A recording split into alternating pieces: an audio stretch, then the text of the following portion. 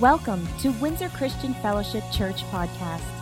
Our church vision is to win generations to Christ, connect them to His master plan, empower them to succeed, and grow the kingdom of God.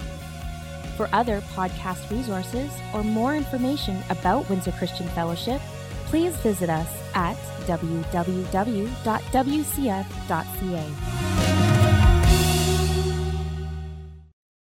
Good morning, church. How's everyone doing today? Anyone sleeps when Mitchell's talking?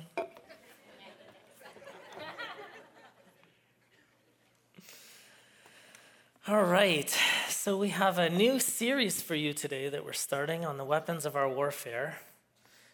But how many of you know,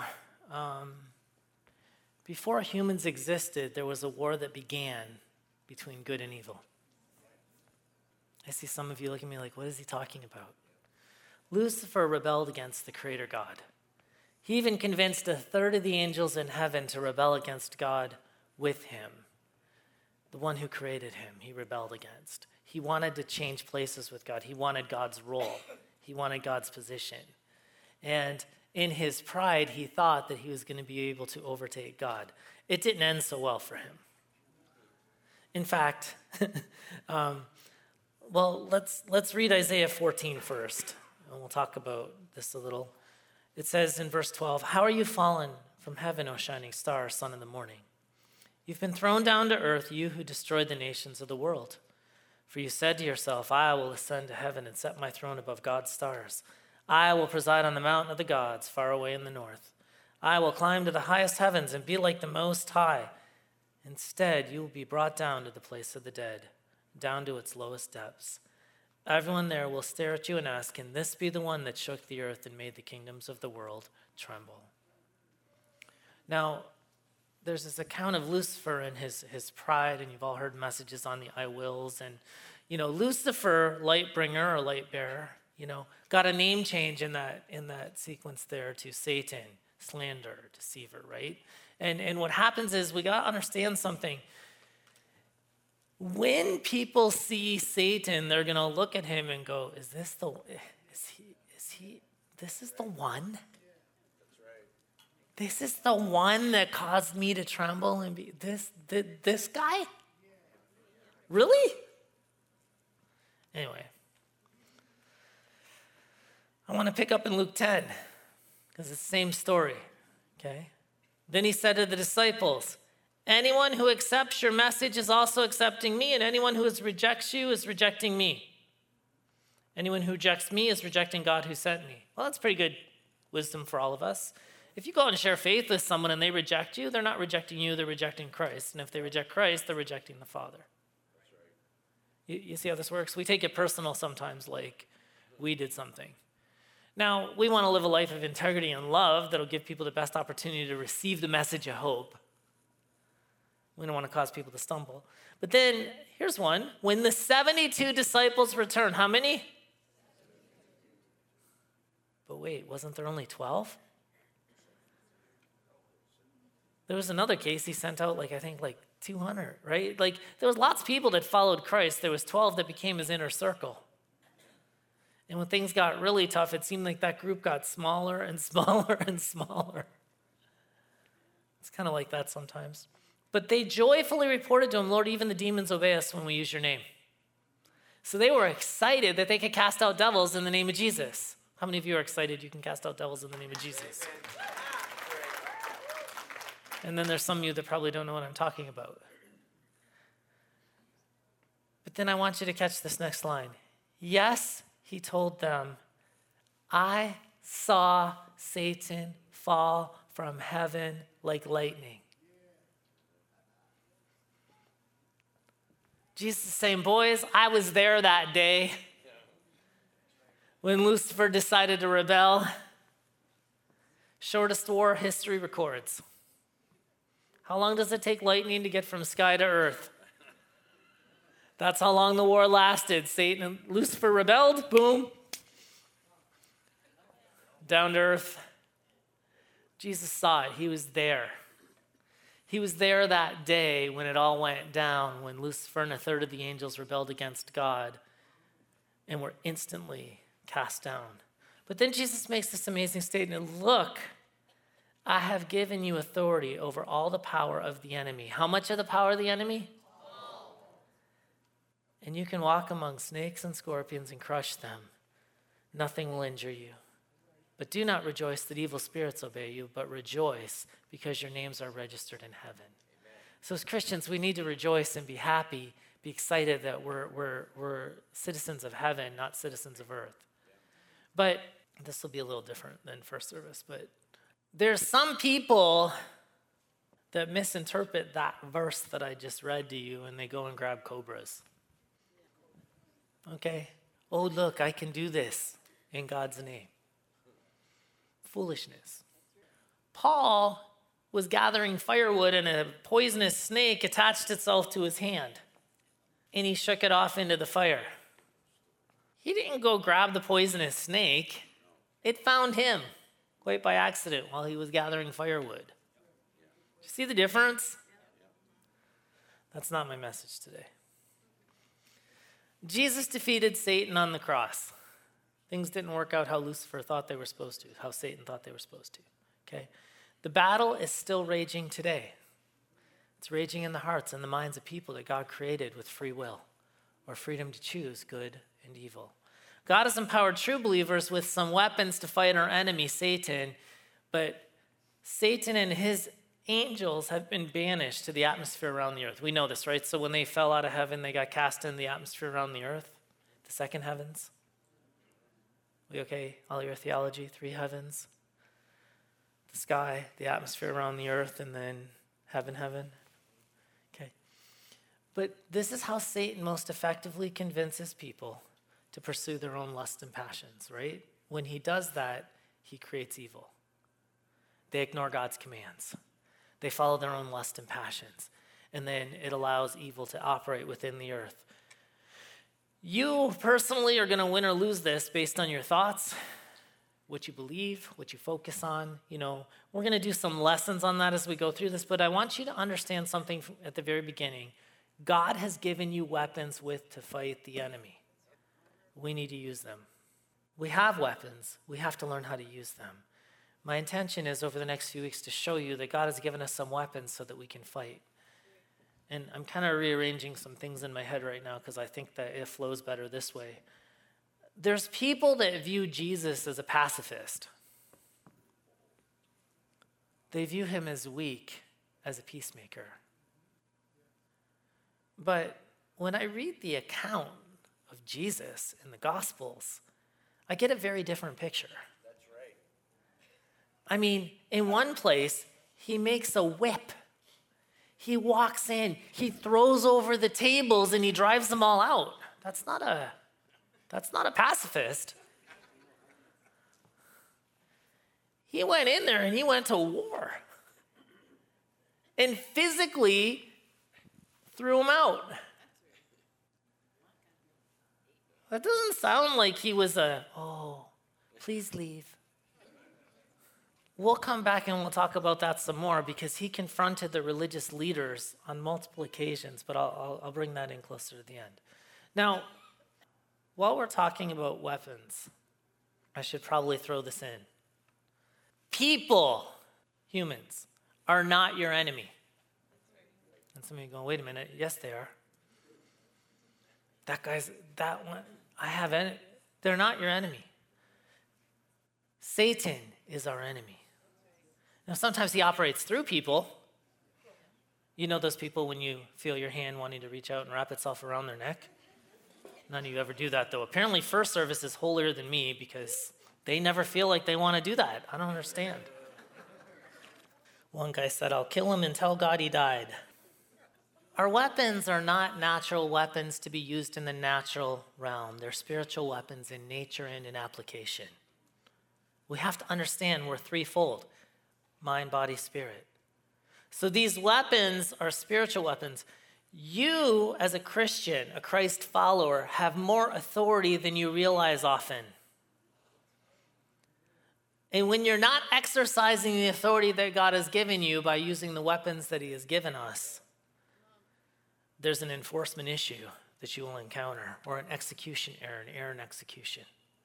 and then you won't see the results that you want. I also want to comment that in any war, there's always casualties. It's unfortunate that there's human casualties in this war of good and evil. It's really an epic battle between God and Satan.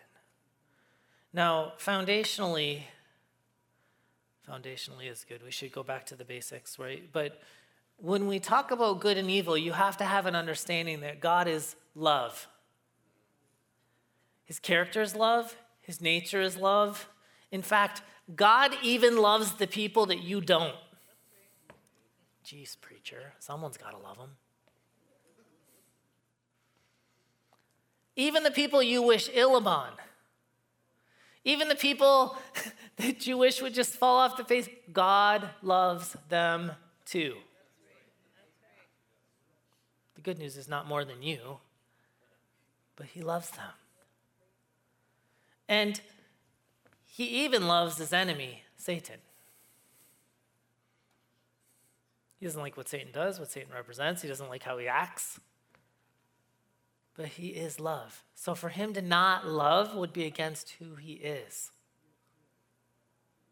It's part of his nature. It's part of his character. He has to, or he has to stop being God.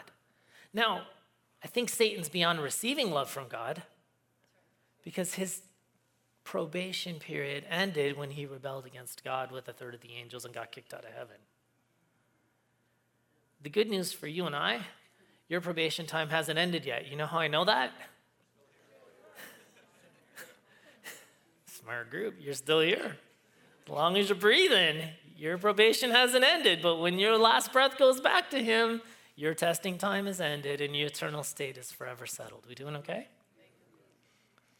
See, they sang some theology. Now I'm teaching you a little bit more theology here. Now, I find it super interesting that many of the great stories in human literature revolve around the principles and the truths that are found in scriptures. So let's talk about some of these just briefly. I'm not going to go into all the details. I mean, C.S. Lewis wrote a series called The Chronicles of Narnia. He wrote it as an allegory about the Bible, but there's a character named Aslan. He's a lion. He's an innocent lion, but he dies on behalf of, I think it's Edward. Right? And the way C.S. Lewis describes it in the book is, but there's a deeper magic that activates when someone dies an innocent person dies in place of a guilty person, and Aslan came back to life. Boy, that sounds really familiar. What about Thor? Oh, come on, don't tell me you don't know who Thor is, especially since Chris Hemsworth's been representing him.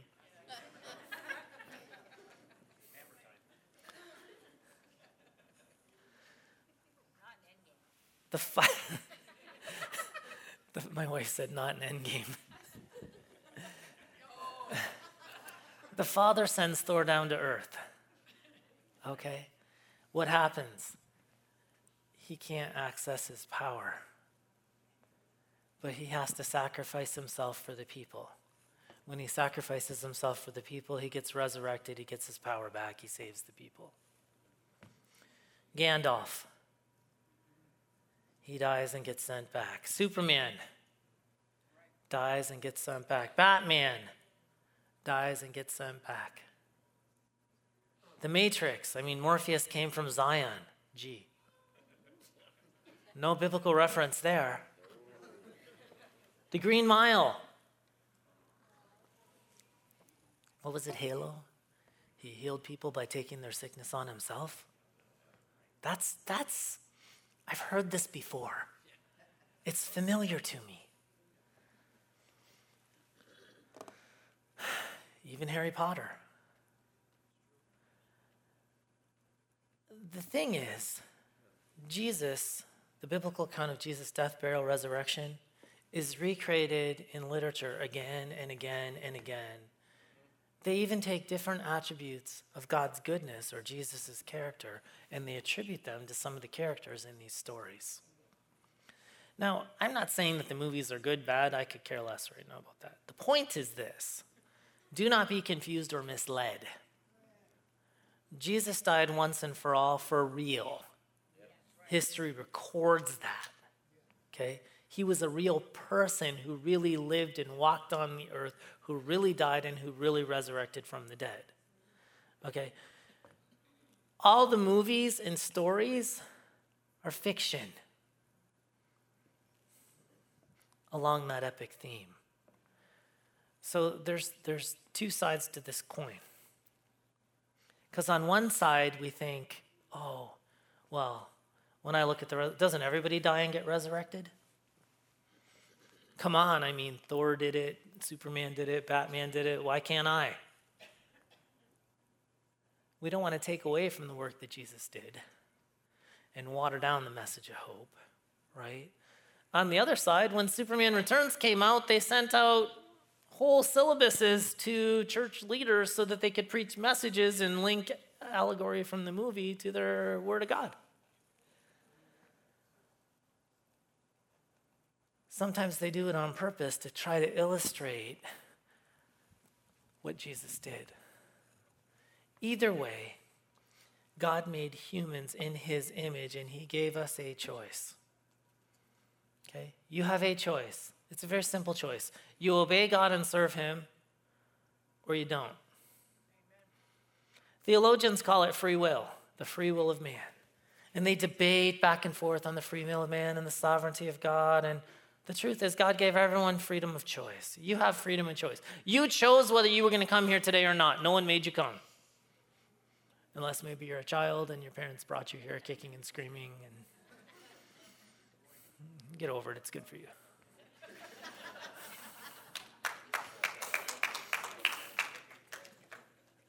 You'll figure it out one day. But see, Satan slanders God's character by trying to convince you, sometimes successfully, that God does not have your best interest in mind. It's an ancient religion based on ancient principles that no longer apply in the culture that we live in today, and God just doesn't want you to have any fun. Has anyone heard that argument? This creates separation between us and the Father. It leads to disobedience, God's commands. When you disobey God's commands, that's sin. Sin separates you from his presence. When you're separated from his presence, there's no relationship. Satan wins. So let's throw these concepts on the table and see where it lands. Let's talk about good. Definition of good. There's multiple definitions, okay? And there's, anyway, let's go with that which is morally right, at least for the context of today's conversation. Righteousness or virtuous, right, commendable, kind, benevolent. These things are good. I'm going to say that's a good definition of good. It's from the dictionary, so if you want to argue with it, go talk to Webster. Genesis 1:31. Then God looked over all he made and saw that it was very good. How do you know that God made people in his image and he made humans good? He made creation good. So when I look around, I have one thought: what happened? What happened to us? We'll get to evil in a minute. Psalms 107:1. Give thanks to the Lord, for he is good. See, God is good by nature and character. I told you this, but you got to understand, it's an attribute that is a part of who God is, and he has to be good, or he can't be God. Do you understand that? The second he stops being good, he stops being God. It's impossible for him to go against his character and his nature. And in 1 Chronicles 16:34, give thanks to the Lord. Why? For he is good. If you are believing a lie that God does not have your best interest in mind, you need to understand what the scriptures say. God is good. He is good. Now, in his goodness, he wants to draw out the best in you. Has anyone ever had a coach? No, for real, a good coach. I mean, does a good coach let you show up to practice late? I showed up late one time when I was playing soccer. I mean, I ran so many laps around the field, my legs were jello. Maybe that's my problem today.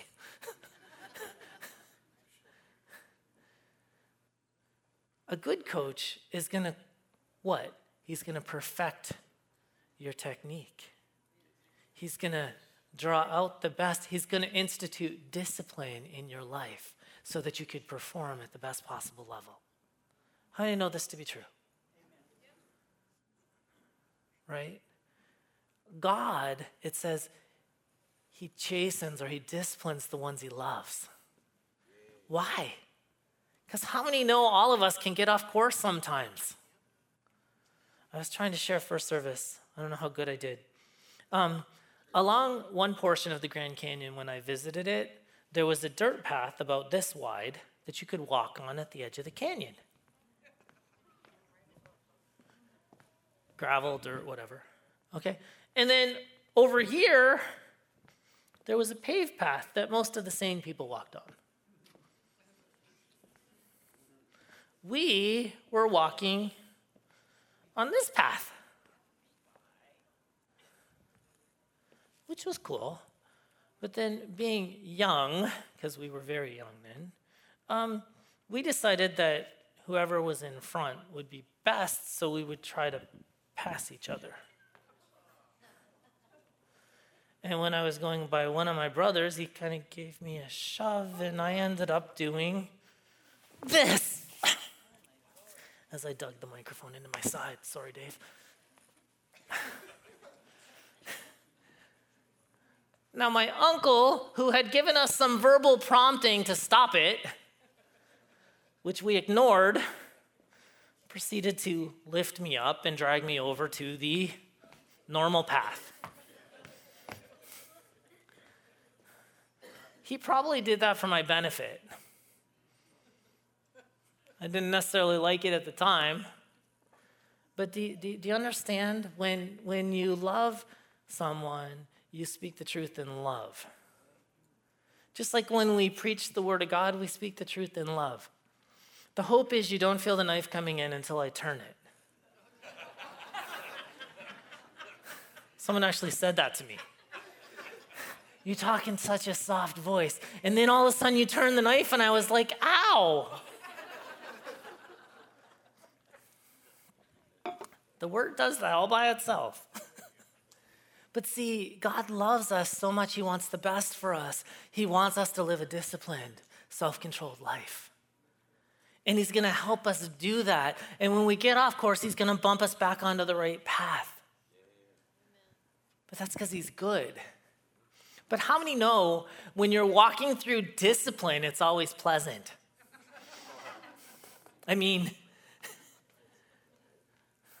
think about it, right? But it's good for you because it produces higher character, more good, okay? So God is good all the time, and he is always going to act according to what is good, morally right, consistent with truth. It's part of his character. He only has good intentions towards you. So you can't believe the lie. Did I say that a couple times today? That God doesn't have your best interest in mind. He's not trying to make your life miserable. He's trying to make your life better. Let's talk about evil. Definition of evil. Morally.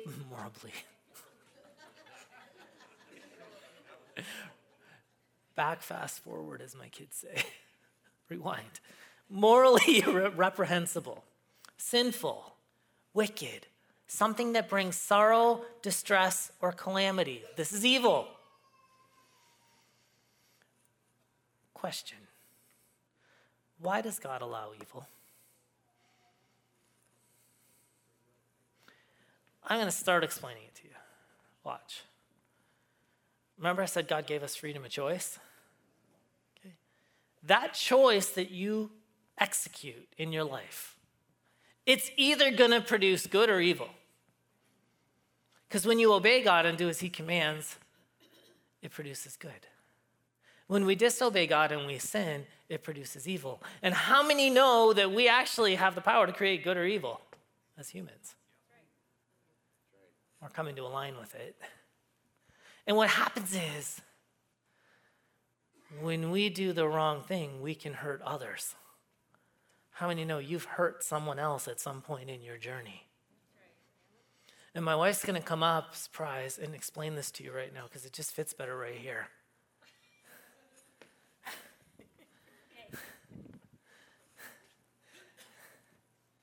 She had some comments at this first service, just to give you the full context, but she shared them at the end, and I feel that it fits better right here.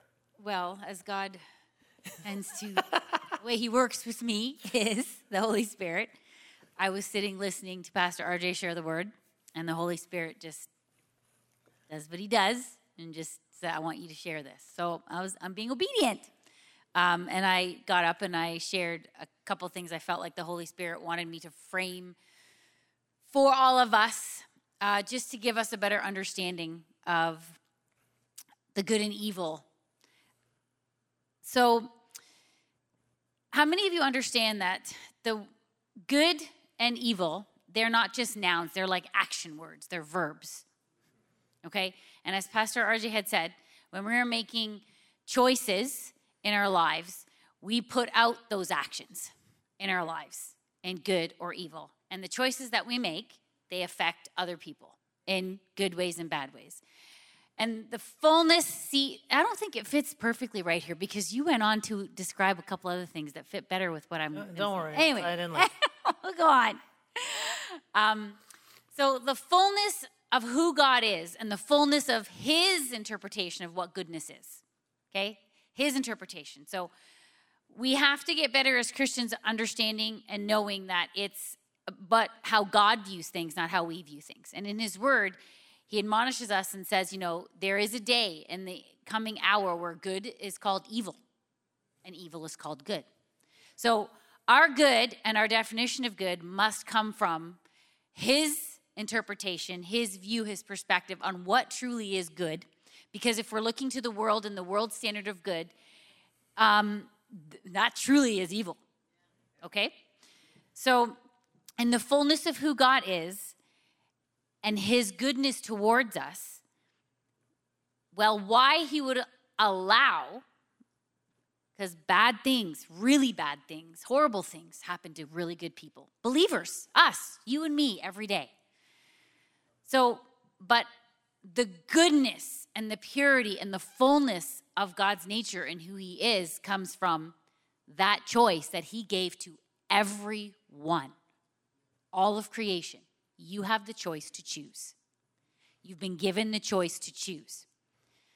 But on the other side of that is if you choose to do evil, if you choose the other way, that choice does affect other people. So to paint a picture for you, like in God, because he gives you the free will to choose, if God were to come and wave a magic wand and say, I'm taking care of this evil problem, I'm taking care of it, and you don't get a choice to choose anymore. That's it. You do wrong, poof, you're done. You're going to fall like lightning too, and you'll be crispy. You're done. But according to who God is, he can't do that because that would be going against who he is if he gave you free will, right? Because that takes away your power to choose. And if he were to allow people in heaven, would you just make everybody, you're doing what I want you to do, you're forcibly going to do what I tell you.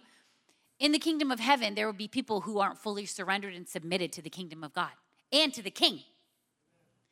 So out of surrender, out of your choice to give God everything, how many of you have heard me say God does not use people?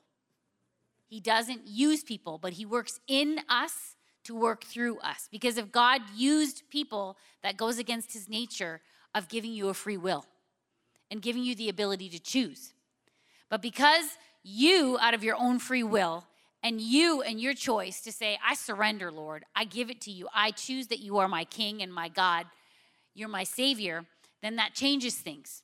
See, on the other side, in the enemy's kingdom, the devil doesn't care.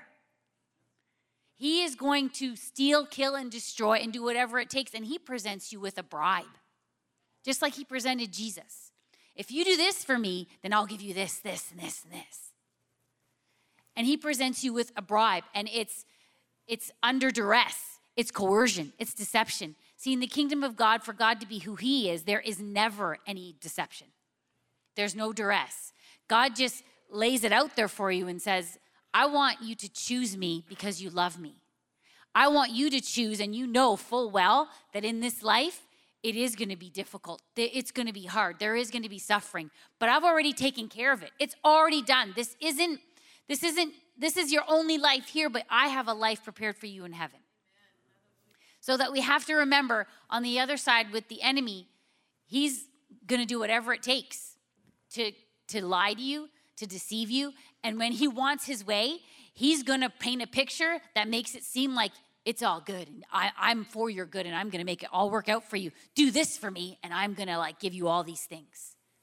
When it seems the wicked and the evil people in the world are prospering and things are coming together for them, it's not a truth that's good in the Word of God. Because God says, I make it work out for your good, right? I work all things together for your good. But that should paint a picture for you and show us just how awesome and amazing of who the God that you serve is, that despite all of that happening in the world, despite everyone's choices, despite it all, he can still orchestrate and work out his purpose in your life, in my life, in every single person's life who surrendered to him and called according to his purposes for their good. Amen? Thank you. There's a real war happening right now between good and evil. We know Jesus defeated Satan. Good is victorious over evil. So why is the battle still raging? Why is it still going on? I don't know if you're aware, but let's just go back maybe World War II. Now, I'm sure there's a few people that were alive back in 1939 to 1945. They're still alive and maybe here in the room today. But the war ended somewhere around 1945. Okay? But how many of you know there was still skirmishes and battles happening for another 4 months? Even though officially the war was over, there was still fighting that was happening for 4 months. In fact, there was one guy in the Philippines, a Japanese soldier. He was active for 29 years. Didn't know the war was over. He didn't know it ended. He was still fighting to the best of his ability. And then I saw it up until 2005, which is almost 60 years later. There was 2 guys that emerged from the jungle that didn't realize the war was over. Now, here's the thing. Satan's a sore loser, and he wants to keep as many people apart from God as he can by any means necessary. And we know that Jesus set a number on his days too and said, at this time, I'm going to judge you and you're going to go away. Okay? In 1 John chapter 3, verses 7 to 10, dear children, don't let anyone deceive you about this. When people do what's right, it shows that they're righteous, even as Christ is righteous. But when people keep on sinning, it shows they belong to the devil. Whoa. If I do what's right, I can belong to God. If I do what's unrighteous, if I keep sinning, I belong to the devil. Who's been sinning since the beginning? Then he says, but the Son of God came to destroy the works of the devil. Jesus came to destroy the works of Satan. Those who have been born into God's family do not make a practice of sinning. That's us, Christians, Christ followers. Sinning should not be the habit in your life. Did everyone hear me say that? You can fall down sometimes, but it shouldn't be a habitual habit in your life where you make a point to sin every day. Oh, I get lots of forgiveness and his mercies are new every morning. Yeah, but that's not how we're supposed to live. Because God's life is in them, so they can't keep on sinning because they're children of God. So now we can tell the children of God and who are the children of the devil. Anyone who does not live righteously and does not love other believers does not belong to God. And with that, I want to jump to John chapter 8. And I'm going to mostly kind of go through verses 31 to 58, but I'm going to just kind of describe it to you. So Jesus is having a conversation with the religious leaders. Now, I want you to understand something here. The religious leaders, the Pharisees and the Sadducees were always challenging Jesus, okay, on the law. No, we got to think about this though, because when Moses was on the mountaintop talking to God, Jesus was there too. And when God gave Moses the law, the 10 Commandments, and all the other 683 laws of the Old Testament, Jesus was there. In fact, he was the lawgiver. He understood the intent, the purpose, and the execution of the law that God gave Moses on the mountaintop thousands of years before he showed up on planet Earth. Now, fast forward, the Pharisees and the Sadducees are arguing with Jesus about the intent of the law that he gave. Except they played a giant game of telephone that spanned millenniums. And they were off course. And he called them on it. On multiple occasions, he told them, you're missing the whole point. And they hated him for it. Okay, so in John 8, 31 to 58, Jesus makes a statement, okay? The truth will set you free. So they start arguing with him. Well, we've never been slaves, so what do we need to be free from? And I think about that and I go, okay, what's wrong with these guys? They rewrote history that quickly? What happened to Egypt? Don't you remember when they were slaves back in Egypt? That was the sons of Abraham who they claimed to be their father. Abraham, Isaac, Jacob. Jacob's 12 sons. Joseph, you know the story. Not the Technicolor dream coat, just the multicolored coat. Okay? They were slaves in Egypt. Oh, we've never been slaves. And Jesus is saying, actually, they still missed the whole point of what he said. But they lied. And then he goes on and says, truth brings freedom from sin. And that's through the Son of God. And if the Son of God sets you free, you're free truly, or free indeed is the one translation. So Jesus is talking about, hey, when you understand the truth from the Son of God, I'll bring you freedom from sin. So then they start arguing with him on that. And they argue that they're children of Abraham, the father of faith. So Jesus says, well, if Abraham's your father, you're not acting like him. For instance, if you were acting like him, you wouldn't want to kill me. Because I came from God. And if you're rejecting me, you're rejecting God who sent me. See how this works? And then in verse 44, he makes a profound statement. He says, he's talking about their father, Satan, or the devil, right? He was a murderer from the beginning. He has always hated the truth because there's no truth in him. When he lies, it's consistent with his character, for he's a liar and the father of lies. Jesus called out the character of his adversary, and the people that followed Satan got extremely upset about this to the point they wanted to kill him.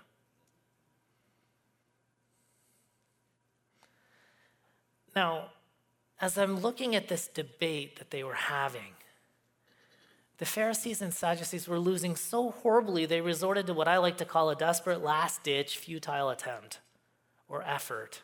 They started calling him names. You Samaritan devil! Why is it that people who refuse to engage in intelligent conversation resort to name-calling? It's evil. When evil is losing, they can't do anything else but start calling you names. I try not to argue theology with people. But if you want to argue theology with me, I won't. But if you want to have a conversation about it, do me a favor, read the whole book first before you come talk to me. I'm serious. You can ask me questions about the Bible, but if you want to try to prove a point, read the whole thing before you come talk to me. It's important. You get the full counsel of the Word of God before you have a conversation. Well, I heard someone talk about it. That's nice. In one generation, from God to Adam and Adam to Eve, his wife, God said, don't eat the fruit of the tree of the knowledge of good and evil. Somehow, Adam communicated to Eve, and don't even touch it. That wasn't in the initial conversation. I can see how husbands and wives can miscommunicate on things. It happens. I suppose it never happens to you, but it happens to me sometimes. There's a battle raging all around us. Everyone fights. You have to fight. And if you don't choose a side, you've already chosen a side. If you don't choose life and light and good and God, you've chosen.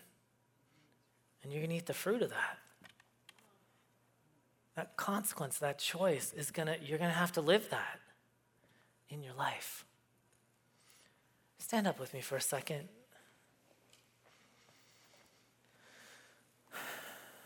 You know, there's a battle raging inside of all of us. But are you using the weapons God has given you? Are you using the tools? Are you using His Word? Are you praying? I mean, we pray together corporately. That's a powerful weapon that we have against the enemy. It baffles me, mystifies me, puzzles me why more people don't come out when we have a corporate prayer night like we're going to have on Wednesday night. Or why, if I mention it on a Sunday, it's a higher degree of attendance than it is when I don't mention it on a Sunday. It should be a part of who we are and what we do. Well, Wednesday nights aren't convenient. That's nice. We stream prayer. Are you going home and streaming it later and praying with us and agreeing with us? There's something to be said for God's people all praying in the same direction. But we're comfortable. We get lazy because we've got everything we need. So what do we have to rely on God for? I hate to be the bearer of this kind of news, but let me tell you something. Throughout history, when God's people get too comfortable, guess what happens? Through a series of unfortunate and unplanned events, life gets very uncomfortable for them, doesn't it? And they're forced into a situation where they have to do the very things that they should have done when they were comfortable. Dun, dun, dun. It's a time for us to take up our weapons and go to war against our enemies. Not people, Satan and his kingdom. It's a time for the church to stand firm in the things that we believe. There's a great assault. The church as a whole has lost its voice in Canada. We don't even get invited to the table anymore to have the conversation. Shame on us. We haven't done something right to get to this place. As we come to the table today, I want you to remember there's good and there's evil, and you have to choose which part you're going to build. You're either building God's kingdom or you're building Satan's, period. There's no in between. There's no middle ground. There's not mostly good people. You're either good because Christ is in you and operating through you, or you're not. And the best of us isn't very good on our own. You might be better than me, but that doesn't make you good. Only God makes you good. Amen. People say, you're a good man. I say, well, thanks, but if I look like him, thanks. I'm trying. But it's not my own goodness that you see, it's his. It's the goodness of God that I try to live for and emulate. Father, as we come to the table today and we look at the bread that was broken, to restore humanity back to that place with you of healing and wholeness. And Father, in your goodness, you desire every sickness removed, and you desire every disease lifted, and you desire every broken heart mended. Help us to align ourselves to receive healing. Help us to activate faith in that direction. I don't understand it all, but I know that you're good and you got a good plan, and you even went to the cross and your body was broken for healing and deliverance for humans. So as we partake today of the bread, we receive healing. We receive restoration. And we thank you that the truth of your word will bring freedom to our life in Jesus' name.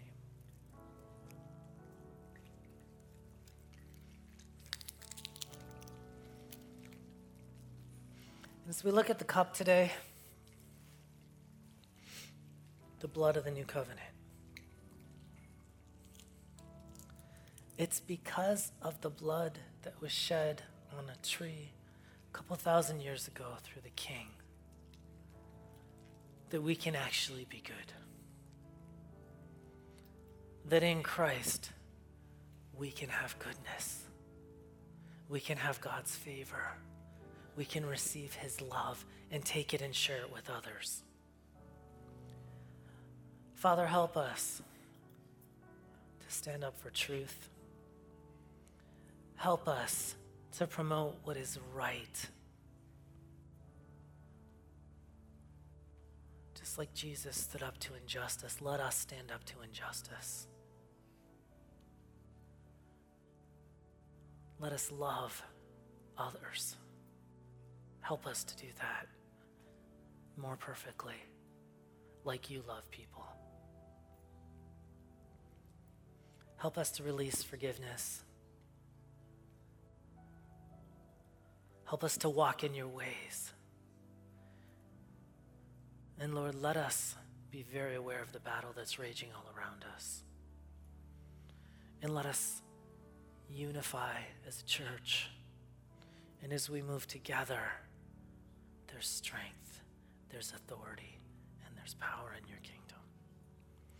Help us to use our weapons wisely on our enemy, Satan, and not on people, as we purpose to build the kingdom and not tear down.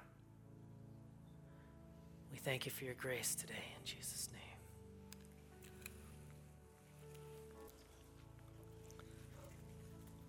God bless you all.